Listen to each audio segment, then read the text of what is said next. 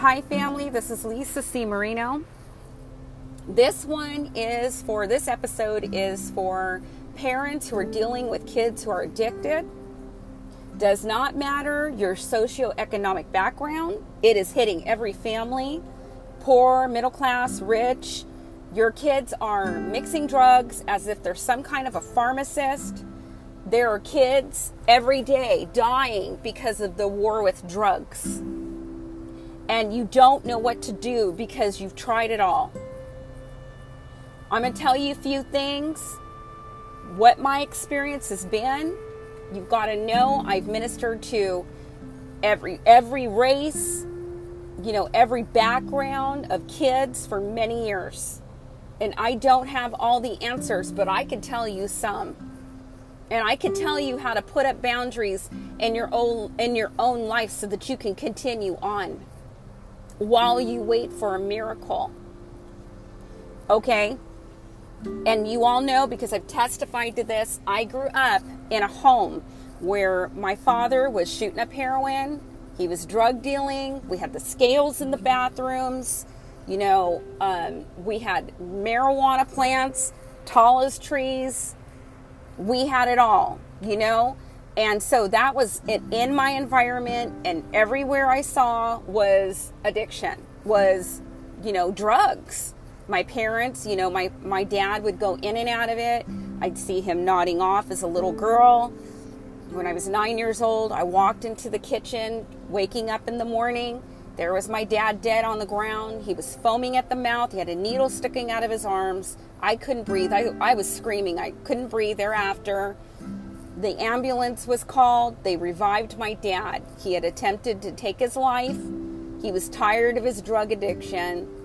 He was a very kind-hearted man. Wouldn't hurt a child, but he had a bad addiction. And it started when he was in his early 20s. And he had it for 30 years. My mom had an addiction for 30 years. I started using drugs, mildly, 11, 12 years old. At 21 years old, I was going to take my life. God intervened in a powerful way.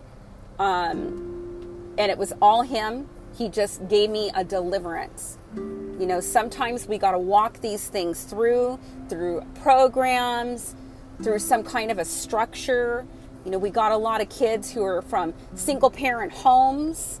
That's hard on the one parent who's, trying to be all things for, the family. And that's terrific. And I commend you. I am in the same position with 5 kids as a single mother. I didn't ask to be that way. That's just what was given to me, and we do the best we can with what we've been given. But the war that's on these kids, against these kids, is absolutely spiritual. There are demonic forces with an assignment against our children to keep them from their destinies. It's the honest to God truth. You need to read it in the Word, go to your Word, go and see what God says about a person's destiny. Jeremiah 29:11, Psalm 139. Go and read the Word. Highlight what speaks to you. Say it again and again. Get into the Bible. Speak His promises and call out your children's names to God. When they're not listening to you and you've done all you can do to stand, sometimes that's all you can do. And that's the truth. And you need to get that peace for you as a person so that you can continue on. Find some brothers and sisters who will stand with you in prayer. And if the friends are not standing with you, find some new friends. Ask God for some new ones. But find a group of people who will stand with you and pray for those kids to come out of their addiction. For your adult children, you do what you can do. You give them the phone numbers of programs, but at some point, and I've worked with lots of families, we've had to do this with family members. At some point, I had to say with certain ones, you know what? I gave you the numbers. I gave you food to eat. It's my pleasure. You're affecting the whole household because you won't change. And I had to shut the door. And that was a healthy boundary for my family for these circumstances.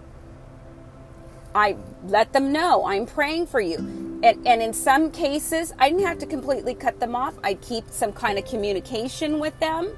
You need to pray about what's the best way to go about this. Seek some counsel, maybe a pastor, maybe a Christian counselor, a good friend who's been there, right?